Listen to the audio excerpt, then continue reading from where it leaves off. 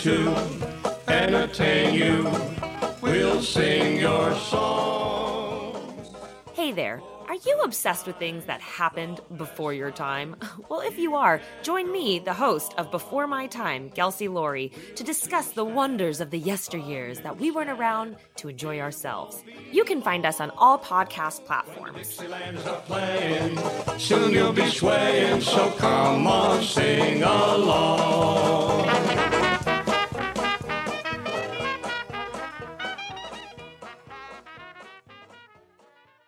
You've been lost in the woods for hours now, stumbling around in the dark. You come around the bend and see two people roasting marshmallows over a roaring fire. They see you coming into the clearing and gesture over to pull up a log. Welcome to Campfire Ashes. I'm Paul. And I'm Jess. Join us as we tell each other our originally written spooky stories around the campfire and then dive into the lore and legends that inspired them. Is it something that goes bump in the night? Is it something menacing lurking past the tree line? Or is it just weird and otherworldly? You'll find it here on Campfire Ashes. You can find us on Spotify, Apple Music, Amazon Music, or right here on the Geekscape Network.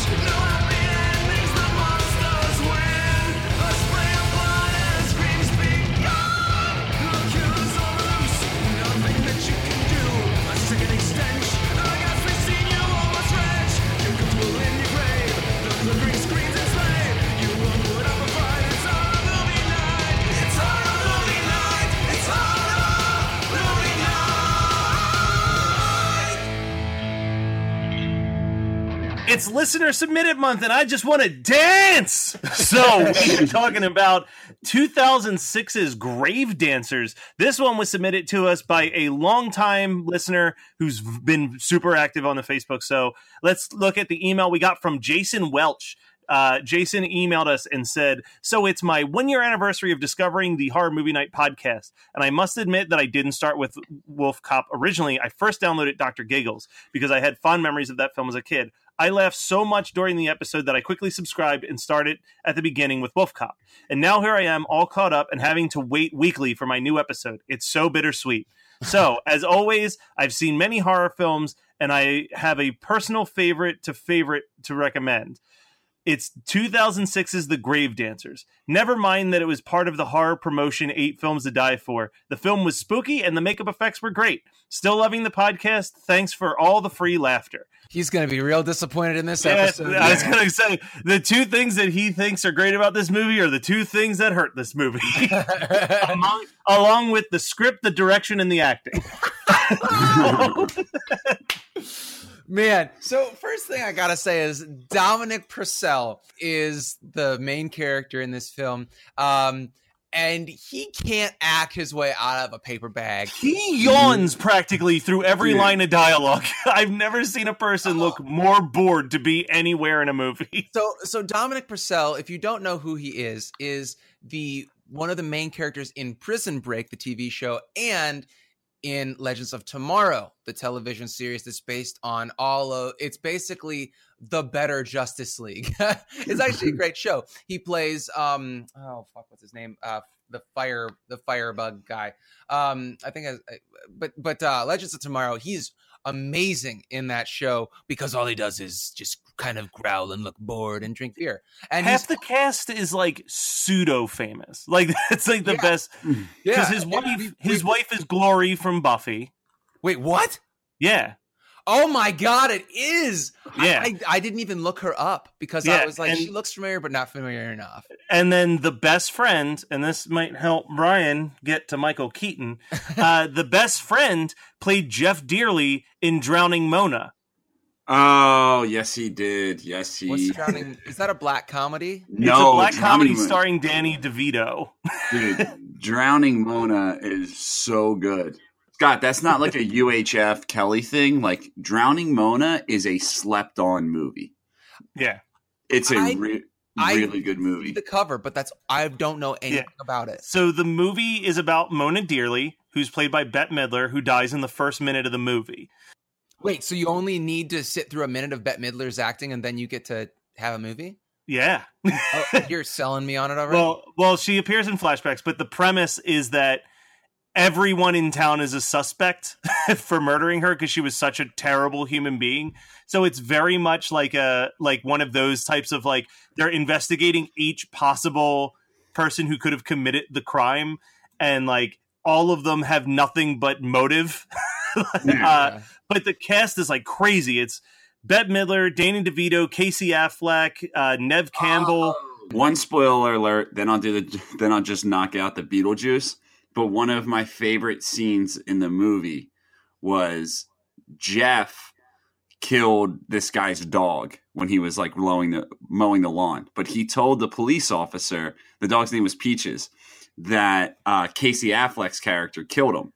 So Casey Affleck's like really dry and sad talking to the cop. He's like, yeah, he hasn't been the same ever since Jeff killed Peaches. And Danny DeVito's like, I thought it was the other way around. Peaches killed Jeff? And it's just such a perfect delivery. But anyway, so yes, Drowning Mona, the police officer, the sheriff, is Danny DeVito, who was the Penguin in Batman Returns, starring Michael Keaton, 6 Degrees of Beetlejuice. So here's a question: does it have to be 6 degrees? Do you have to like make a detour, or is it up to 6 degrees? Usually with 6 degrees to Kevin Bacon, you can't go over 6 degrees, but as long as you get to Kevin Bacon before 6 moves, you win. 6 degrees is just like, the 6 degrees of Kevin Bacon. But it's a famous thing. But for me, I mean, we watch some bonkers fucking comedy or some bonkers fucking horror. I'll waste your time and do 15 degrees if I have to, but I'm getting the Beetlejuice.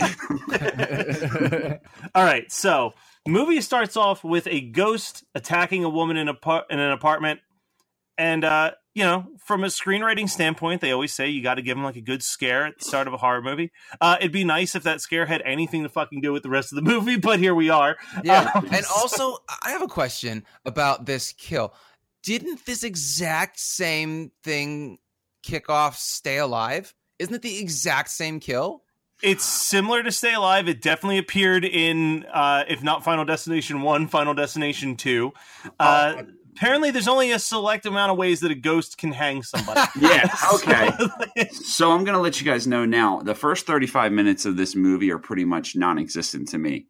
Yeah, that's fine. Because I watched the first 35 minutes with Jade, and I had to turn it off and say I'm going to watch the rest of this tomorrow. But I did make notes of why I didn't pay attention, and you guys just helped me with the Final Destination, because the first 10 minutes of this movie was me arguing with Jade whether we watched the beginning of this or not.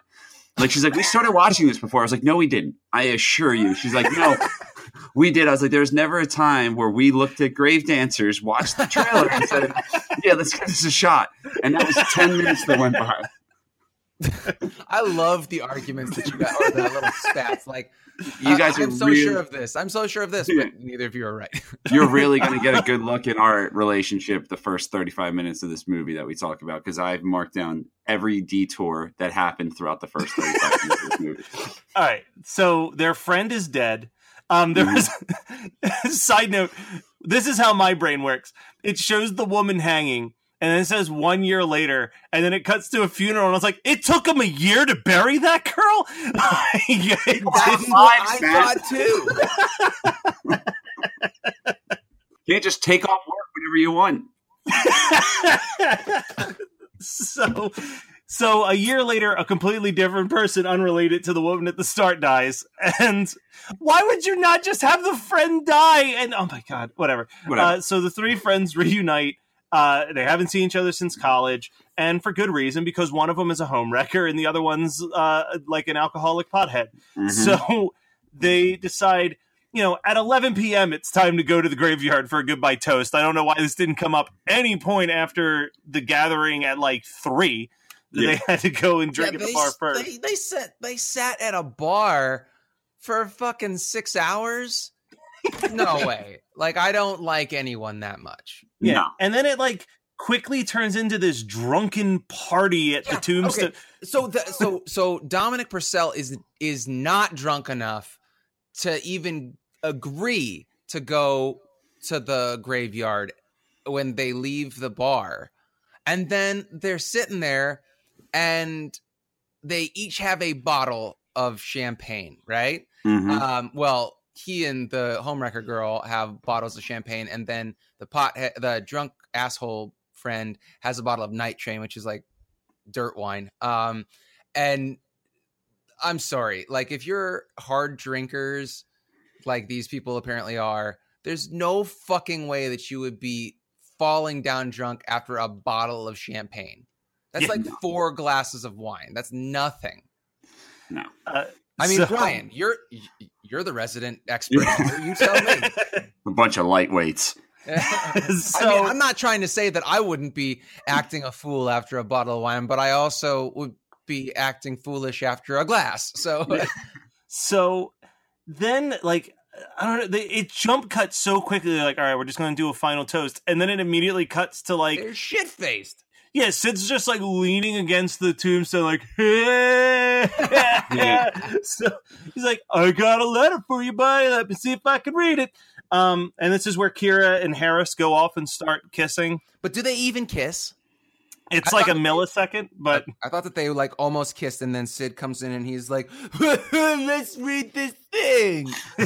That's true. And God, that poem sucks. Yeah. I have a note about that too. How like whoever wrote the screenplay thought that they were so clever. It was that poem's way too long. That actually wrote the poem, the writer. Also, this premise is ridiculous. It's raining, and they're like, "Let's go sit at the graves." Yeah, there's a lot of logical leaps just in the first couple minutes. And this also, I want to make a side note about this though. I remember this being a serious problem with all of the After Dark movies. So and that's the thing. So we've already talked about one of these 8 films before because we did Dark Ride. Yeah. Which was it the same year or was it a different? This was the same year. The same year. Dark Ride is definitely better than this. Not saying that. But I still think this is one of probably in the top 5 of that particular year. And we'll go over, before we wrap up, we'll definitely go over what all 8 films were. And make sure that I'm still correct with that.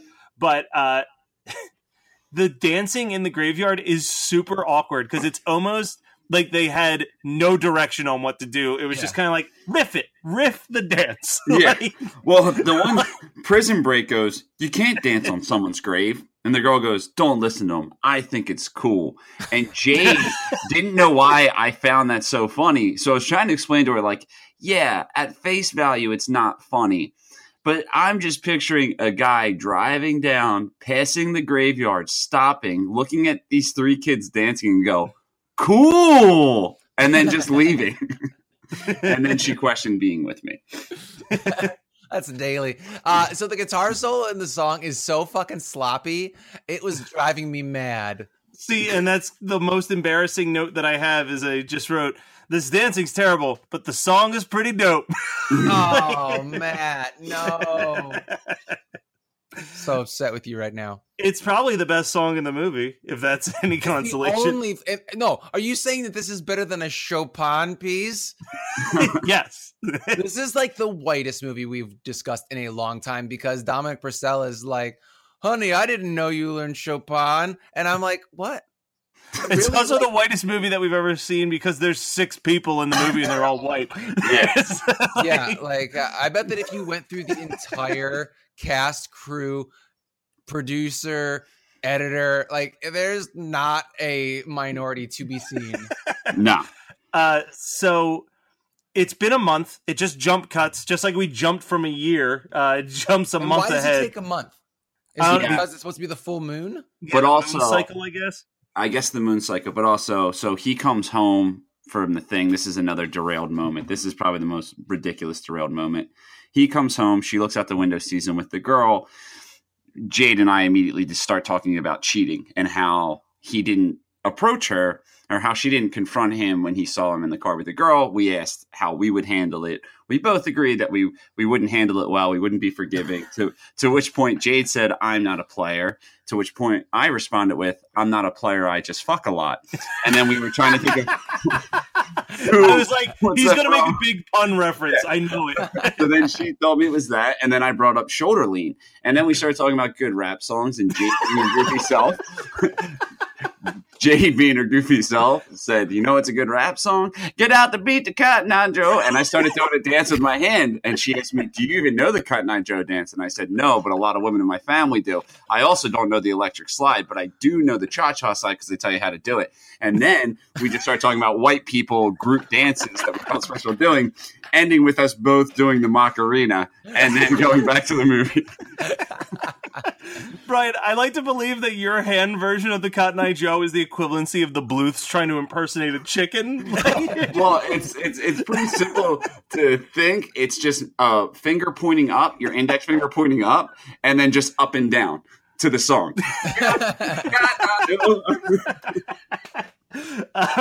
So I jumped ahead a little bit because this movie fucking just nothing happens for like 15 minutes.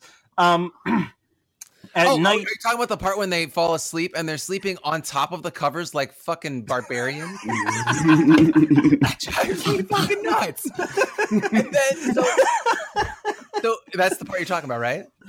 Yes, that scene where Harris's wife is attacked by somebody. Yeah, but then so okay, that makes no sense. The cops pull their fucking guns on them. So here's a note that I think just shows how little I paid attention to the movie.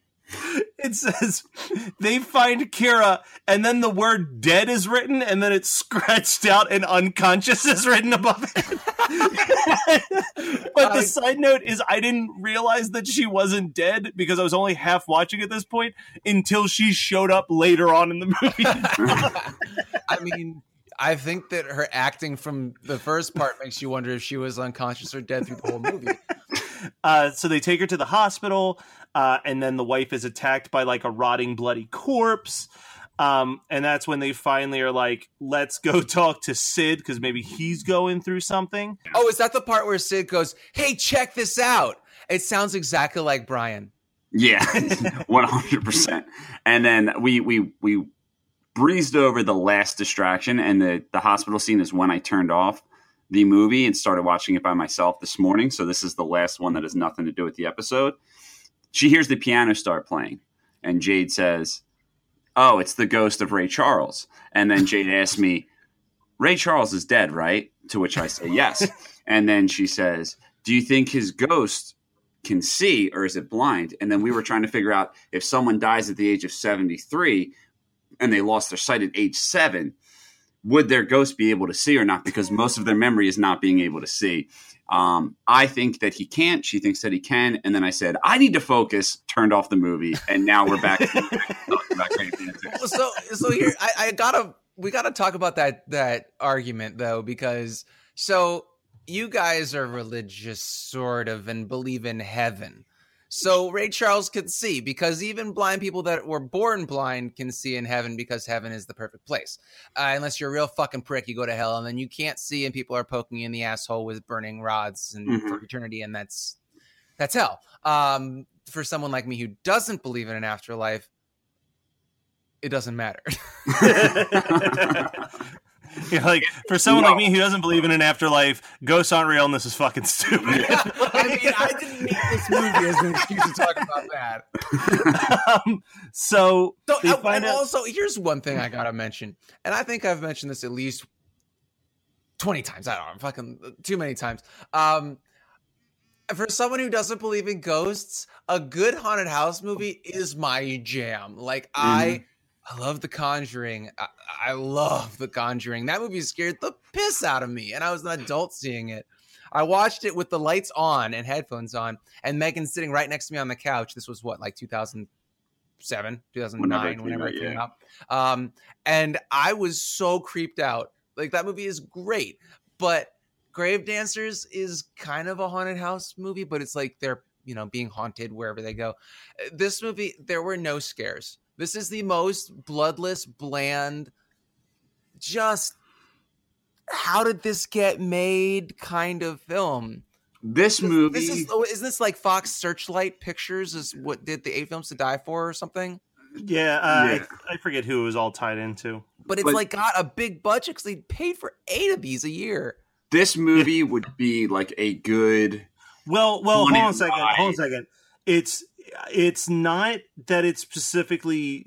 Keep in mind, so these movies, and this actually explains a lot. The 8 Films to Die For is part of the After Dark Horror Movie Festival, which is where they have a whole film festival of independent horror films and then just buy the rights to the 8 best ones from that year. So it doesn't really cost them that much beyond acquiring the rights. So the budgets are like not important for these. Gotcha. Okay, so yeah, so like I was getting at, like this movie would be a good ride at like Six Flags, and I don't mean like, oh, they should make a ride out of this movie. I'm saying they shouldn't have made this movie. You know, this movie shouldn't have been made, but the special effects, the makeup, the over the top storyline of just like, oh, you danced on a serial killer's grave and a pyromaniac, like it would make a good ride. And that's what I was thinking. Like, this would make a good ride, but not like a Universal ride. Not that much money. Like a Six Flags or like a carnival that comes to town for 48 hours, you know? They don't have to put too much effort in.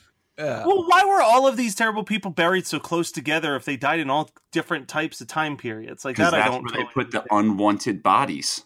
Yeah, but Matt's got. So why is their friend in the unwanted bodies graveyard? He was a dick. There are so many logical leaps in this film. My head is spinning. So the first note that I have of a moment that filled me with nothing but joy is where they're telling them about all of the ghosts. And there is this old-timey footage of a dude getting an axe in his head that is so shoddily done. Yeah. Oh, yeah. I bursted into laughter on my couch. So they find out that they've got all these ghosts, and the paranormal investigators are just like, look, it's super simple. All you got to do is dig up their bodies and then rebury their bodies. Yeah. Oh, so 2 things. One, who paid for the rapist ghost's huge gravestone that says "Good Riddance"? Yeah. That's not cheap. Secondly, I want to point out here that Hollywood makes digging up a body seem really easy. Like, looks super doable. They did 3. Yeah, knock out 3 in an evening. Yeah, like in an hour, and there are only 4 or 5 people there, or maybe 6, because like whatever, the 3 friends, the wife, and then the 2 investigators, so 6 people.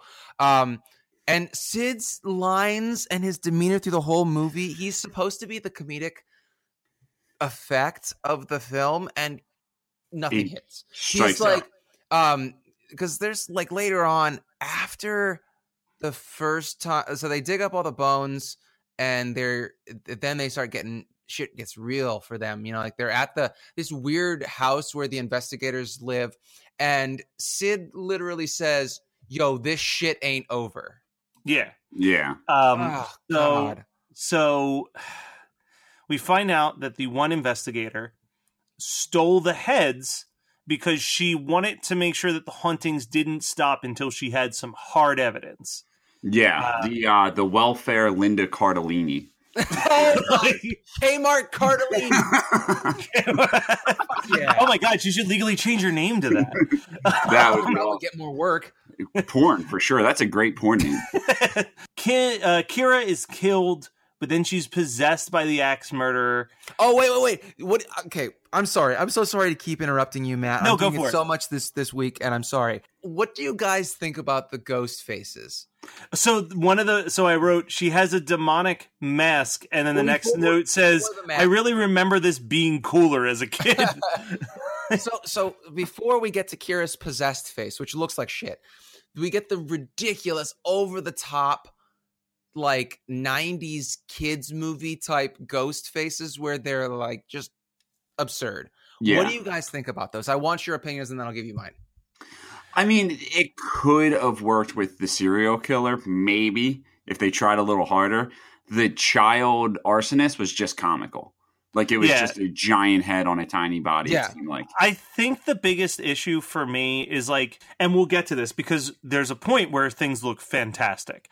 But these masks, if they articulate it better, I think it could have worked, but the fact that the mouth doesn't really move or anything, it's just like, okay, so it's just a mask. Like, you just bought a mask and threw it on somebody. But if like there was a little bit of life to it, and like, you know, they had the extra budget just to like little animatronics around the eyes or something, it would have made it go up like 10% on how much better I think it looked. Well, here's my thing: is there's one scene, and I think it might be the first scene when the wife gets attacked by the ghost, right? And like I feel like the face looks so good because it's really dark in that scene. But then the rest of the times you see those faces, it's like full fluorescent lights on them, and they look silly as hell. Too much. But like I don't know. That first scene really worked for me. It wasn't scary, not in the most basic concept of what scares a person, but I don't know. It felt like a kid's idea of what a scary ghost face would be. Yeah.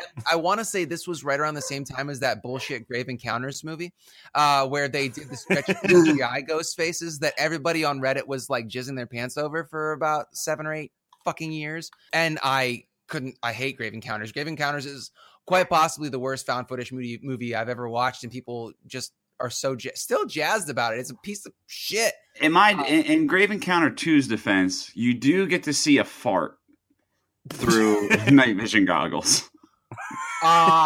So this was before your time on the podcast, but we definitely did that joke with the St. Francisville experiment, and it works a lot better in that. So there's the attic scene. They go up to the attic, and I have a note here that just says, that is the worst axe swing I have ever seen in my life. Like, I don't understand even how it worked. Like, the way that she swung the axe at him. Like, of course you missed. You're not swinging it like a normal human being in the slightest. No one swings an axe like horizontally. You do it above your head because it's for chopping fucking wood. Yeah, she's like acting like she's like hitting a baseball. Like, I don't know what she's doing with this thing. Well, I mean, you guys, you had to play baseball, so maybe this ghost never had to play baseball. Maybe that's true. Maybe she didn't have a dad that was like, I want a son. This is where the movie goes from God, I wish this was over to fantastic. So but no, it's not good though. It's so absurd. So Harris gets downstairs, and then Kira's possessed body just gets wrecked by a truck. Yeah. And it turns into a gigantic, like, half CGI, half puppet demon skull head. And then it just becomes a chase scene. And I'm just like, man, this is making up for a lot of lost time. Like, no, it was not. No, like, okay, so we really need a huge disclaimer right here that it's not a good effect, and it doesn't make the price of admission worthwhile. Thank fuck I didn't have to pay to rent this. It was on Shudder. So if you I watched it on Shudder too. Yeah. If you're, I just popped in my DVD. I hate you. Of course you did. So like if you have Shudder and you're feeling masochistic, you can put this on, but please do not rent it on Amazon. But it's just so ridiculous because, it would work in The Frighteners. Yeah. But this is just so tone deaf, and it's out of nowhere. And how old is this movie? Like a decade? 12. It's 12 years old. Yeah. Yeah. So it does not hold up, man. Like, it is so it's ridiculous. But give me this much: it's easily the best part of the movie. Yeah, like, no, like it's entertaining. I'm not saying it's quality, but it's the ride of the movie. Oh, it is. It's the point where I was like, as I saw that scene, because I forgot that scene happened. When that moment happened, I was like, this is why I bought this movie. I walked away from the previous viewing, and that was the only thing that was fresh in my head was like, shit, that giant head chased them. That was pretty cool. And I think it's the same reason why I remembered, oh man, I should put that movie on our list one day, because when someone else recommended it, I was like, oh, thank God, I don't have to take the hit. So, okay. That's really what we use listener submitted month for, is to have them take the hit for shitty movies. Yeah. So they throw the skull into the grave, and then it, makes the ghost go away. So Harris is saved, but they have to dig him out of the inch or so of dirt that he was buried under. And then it's revealed that it's the caretaker that puts the envelope there. But I just feel like it's a pretty weak plan. Yeah, Terrible it's like, plan. I hope somebody reads this, gets drunk, and follows the directions. Yeah, I bet that it's had a success rate of 2. The girl in the beginning of the movie and this group of friends. I wish that they would. And what does he benefit from it? He doesn't. He's just an idiot. From it? He doesn't. He's just an idiot. But I was really hoping that this was going to have a saving grace at the end, where they were going to do like a Shaun of the Dead style ending. Like that's how I would have liked to see it end, was them recite the poem and dance on their friends' graves. And then it's just them having a hoot with their ghost friends for a month. Oh man, this movie doesn't give a fuck about tone anyway. Yeah, right? Perfect. I mean, it's obviously a hilarious comedy when he says "read between the lines" or "paranormal this" when grabbing his junk. Oh God, we're missing so many, just so many cringe-inducing lines. Also, the rapist ghost, his name was Langer. At the end, right before she gets killed and then possessed, he grabs Kira's boob. In real life, and that's an actor like totally feeling up that actress, and I was just like, ugh. It's like that. It's like whoever was that one hand in Ghostbusters that bursts out of the couch and cops a feel of Sigourney Weaver, or the person who gets to be the hand that gropes the Kiss makeup chick in Idle Hands. Here's the thing. I'll at least justify that probably was in the script. I don't think the Ghostbusters script called out that one guy needed to really make sure that he got a big handful of Sigourney Weaver. Bullshit. There was a ghost blowjob originally in that film. That is, okay, touche. And not originally. It's in there. It's just not in the TV version. Yeah, we've been over that more than once. And I just love talking about it because I never got to see it as a kid. I feel like I would have been a lot more worldly, if I would have seen Dan Aykroyd get blown by nobody. So there are a couple quick things I got to talk about here that we missed. So my Jolt Cola, my eye for Jolt Cola. Yeah, you're obsessed with it. Was it in this too? No, there was a Cheerwine vending machine in that house. That makes no sense. Like I don't. What is it about weird Z level colas that just show up in the movies that we watch?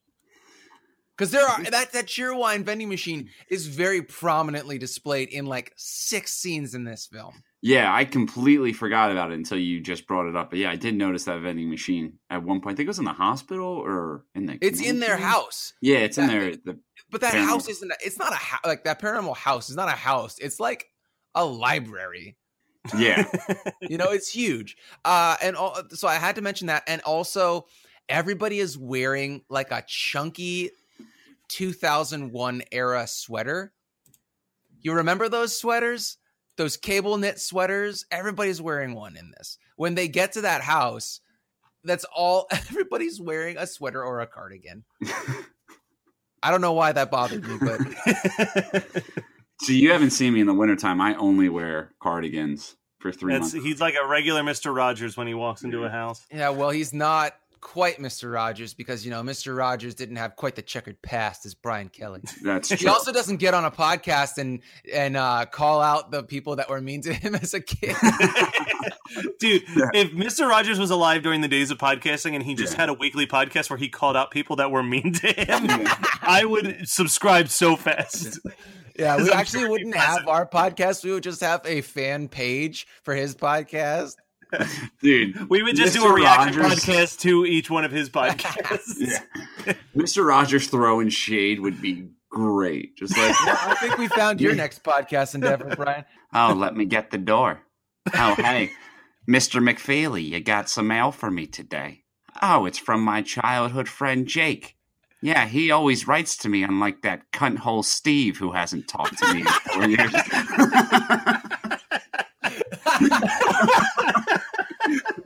Mr. Parrot?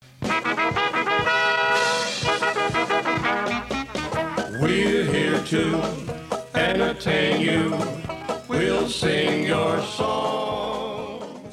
Hey there. Are you obsessed with things that happened before your time?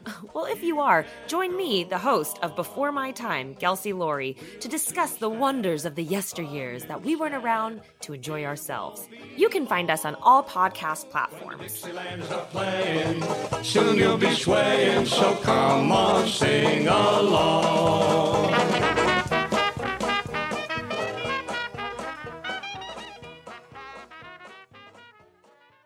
You've been lost in the woods for hours now, stumbling around in the dark. You come around the bend and see 2 people roasting marshmallows over a roaring fire. They see you coming into the clearing and gesture over to pull up a log. Welcome to Campfire Ashes. I'm Paul. And I'm Jess.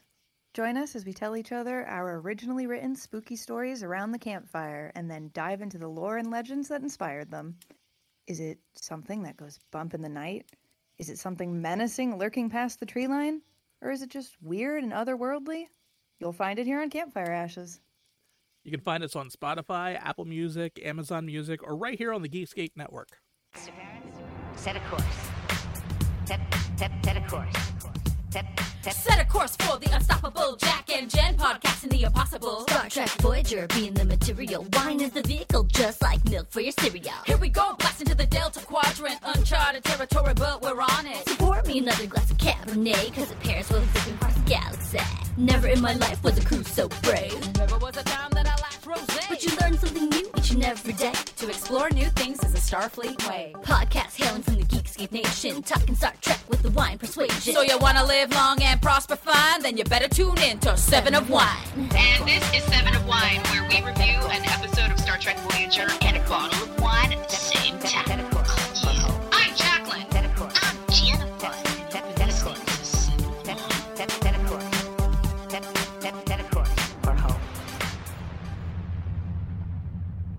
All right, guys. So, as we explained last week, we are no longer doing the What Did We Watch this week. Stay tuned. There will be a bonus episode of What Did We Watch this month. So, instead, we're going to talk about the double features. What is the movie that you would watch alongside with this movie if you were having a bunch of people over? Does anyone want to go first, or I can just start? You can start. Okay, so this one's a little bit of a stretch. Tremors, I had one that was really thought out. This one, it was very instinct, just reactionary. I saw a giant floating skull head, and it made me think, man, that reminds me of how Night of the Demons ends with a giant floating head, too. So Night of the Demons is my double feature for Grave Dancers. So are you going to start with Grave Dancers? Oh, absolutely. You start with the garbage, and then be like, look, I'm really sorry that I made you watch this. Now let's watch this. It's great. And Night of the Demons, you really can't go wrong. It's just, yeah. Okay. So I was thinking a little bit differently with this. I was going to say, if you're going to slum it with the 8 films to die for, I would mix it up with one of the other ones. Now I couldn't decide which of the two out of the, which one I wanted out of these two. So Brian, you may have seen them both. Matt, I'm positive you have. So it was the first year I've seen them all. Was this from the first year? Yes. Okay, well then I think that all of them were from year one. So either The Deaths of Ian Stone or Meet the Hamiltons. Okay. Now, Meet the Hamiltons is a legitimately good 8 films to die for film, I think. I would argue it's the best Yeah. of any of their movies. Yeah, the Hamiltons was fantastic. Yeah. The Deaths of Ian Stone was the following year. Okay. Now, and I did really see it. It was good. Well, here's my take on it. It's good until Trinity and Neo from the fucking Matrix show up in it. And that movie has so much exposition. It's because it's so high concept that they literally couldn't have the movie without the old man giving the exposition because it would make no sense otherwise. So I wanted to love that movie. I loved the concept until it got sci-fi. But I feel like, so you can either have, you start off with Grave Dancers and then you redeem it with Meet the Hamiltons, or you start off with the Grave Dancers and then you go balls to the wall. You double down on ridiculousness with Deaths of Ian Stone. You tell me. I think after this, they're going to need something that's just good all the way through. So I would go with the Hamiltons. I gotta see this movie. Never saw it. Meet the Hamiltons? I recommend it. It's good. Yeah. And Brian, what's yours? So mine is, I would have to put them through this shit movie, and then I'd have to redeem myself and be like, look, I've never seen this movie. I had to do it for a stupid podcast, but a stupid podcast. A stupid podcast episode. With stupid people. I'm just kidding. But since we're on the subject of hauntings and a serial killer ghost, one of my favorite childhood movies starring Michael J. Fox, The Frighteners, is a good time. Let's sit down and watch The Frighteners. I haven't seen The Frighteners in a long time, but I'm hoping it holds up because genuinely holds up beautifully. That movie.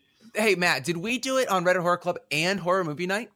I think it may have been one of the few ones that we did for both, yeah. No, I don't think so, because I went through your episode list on the website. I couldn't see it, but I did a Frighteners, quick we scroll. absolutely did Frighteners, for we Horror Night. definitely did for Horror Movie Night. Oh, and you know what else you could do? You could do a triple feature with the remake of 13 Ghosts. There you go. But for the sake of the poll on Twitch, for the sake of the Twitter poll, we will be posting our 3 picks, which are Night of the Demons. I should clarify from the 80s, Frighteners, or The Hamiltons. Yeah. So, real quick, here's the other movies that were in the 8 Films to Die For. There was The Abandoned plotline. A film producer who was adopted as a baby and sent to America returns to her native Russia and her family farm. Once there, strange things begin to happen. Dark Ride, which we've already done as an episode. Grave Dancers, which we just did. The Hamiltons, a picture perfect American family making up of 4 very different siblings trying to get by after the recent death of their parents, is always kind, loving, and respectful to their neighbors, except when they usually end up killing them by mistake. Penny Dreadful, which is my least favorite of all of them. A young girl and her therapist take a road trip to help her overcome her fear of riding in cars. The trip turns deadly when an escaped mental patient starts a new killing spree. Jesus. Awful. Yeah. Reincarnation, a Japanese film crew recreates a gruesome mass murder at a royal hotel only to find themselves suffering the fates that they are acting out in the film. Unrest, a medical student collapses upon sensing a presence about her cadaver. Her fears are strengthened by the mysterious death of a friend. She must discover the connection before any angry spirits can wreak further vengeance. This film is also noteworthy because they used real cadavers in it. Oh, that's right. I remember. Yeah, that was like their claim to fame.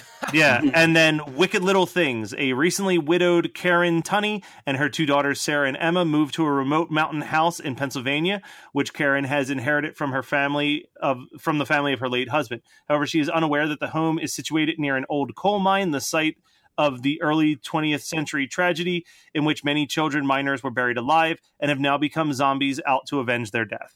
Oh, God. Man, year 1 was pretty bad. Yeah, which is why I said I still stand by Grave Dancers is in the top 4 right there. I'm not even saying much, just in the top 50%. Yeah, Death Ride, Grave Dancers, Hamiltons, and Reincarnation are the only ones that I remember having anything worth watching. Reincarnation, I think, was from the director of the Japanese Ring and Grudge. And I'm not like super into J-horror, but I remember that one really, really working for me for some reason. So that might be worth revisiting as like a listener or a person, but probably not for an episode of the podcast. I have a question. Can we? Sure. Since I doubt that we're going to come back to pretty much anything from the 8 Films to Die For, can we I have the lists up. Can we just run through them real quick? For each year? Yeah, is that okay? Yeah, let's do it. Okay. So I stopped after the second year, though. So after that, I'm not going to know anything. Yeah, well, I might have stopped after year 3, actually. So year 2. So year 1 was 2006. Year 2 was 2007.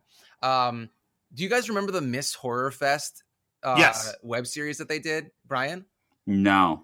Oh, man, it was great. There were these twin sisters that were they the contortionists? I think so. I never watched the show. The girl who won, that was like the punk rock girl with the huge spikes in her hair. There's a video on Geekscape of me interviewing her at New York Comic Con. That was year 2. I think she was the first year because, and the only reason I know that is because they were there to promote Frontiers and Borderland specifically. So it was year 2. Wait, no. Year 2 was Borderland, but Frontiers was year 2. I thought that was year 3. Okay. Yeah. Have you seen Frontiers? It's pretty good, but I never would watch it again. It's French Extreme. I don't really do French Extreme. I mean, that's the style as far as I understand.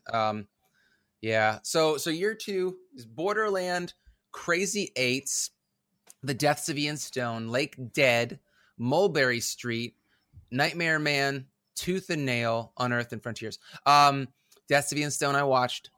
Mulberry Street is cool because that's the were-rats, like the rat people monsters. That was actually a really fun one. Mulberry Street was really fun. I don't remember anything about Borderland except that it starred Ryder Strong from Boy Meets World. Oh, wow. Ryder Strong. I mean, Nightmare Man was really bad. It's like an African fertility mask monster.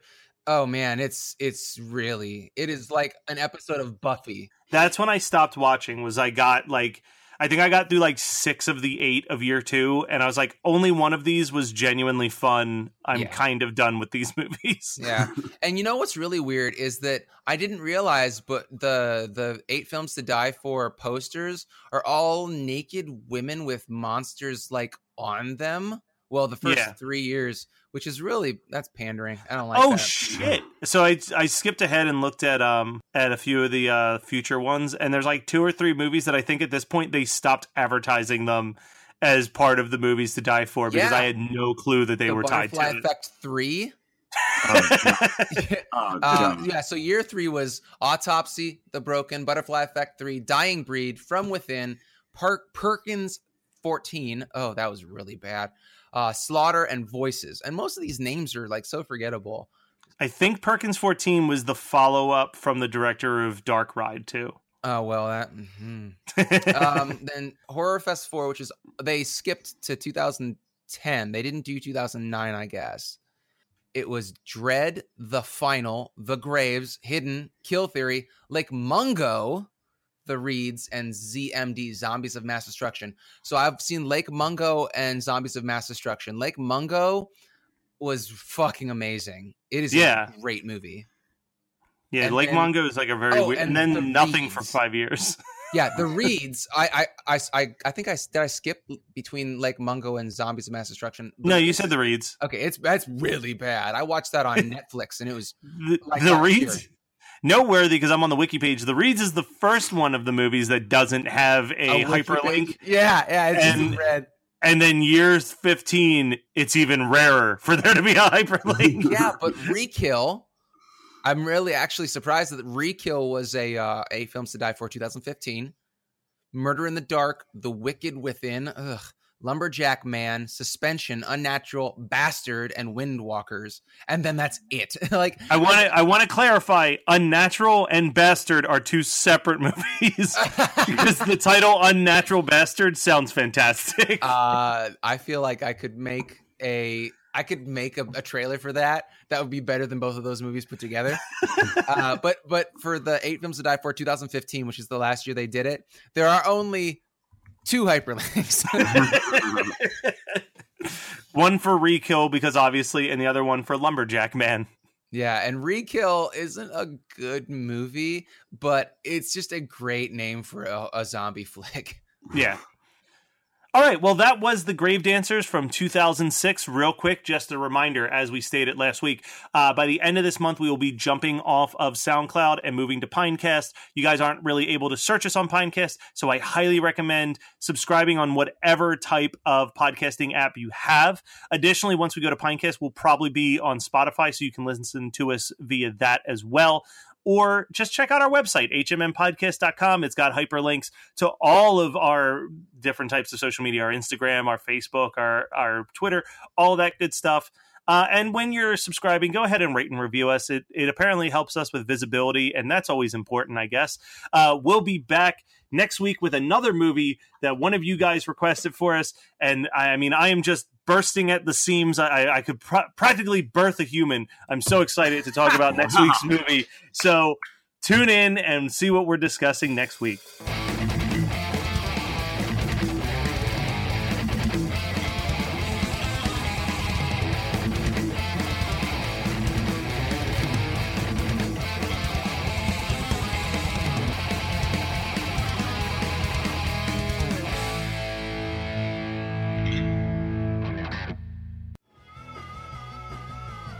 You're listening to the Geekscape Network.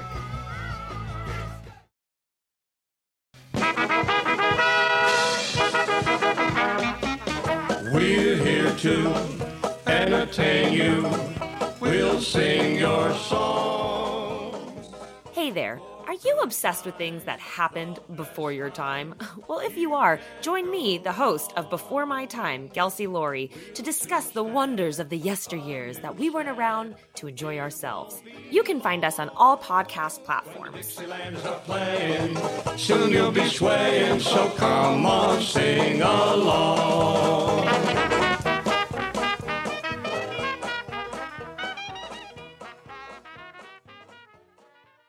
You've been lost in the woods for hours now, stumbling around in the dark. You come around the bend and see two people roasting marshmallows over a roaring fire. They see you coming into the clearing and gesture over to pull up a log. Welcome to Campfire Ashes. I'm Paul. And I'm Jess. Join us as we tell each other our originally written spooky stories around the campfire and then dive into the lore and legends that inspired them. Is it something that goes bump in the night? Is it something menacing lurking past the tree line? Or is it just weird and otherworldly? You'll find it here on Campfire Ashes. You can find us on Spotify, Apple Music, Amazon Music, or right here on the Geekscape Network. You're listening to the Geekscape Network.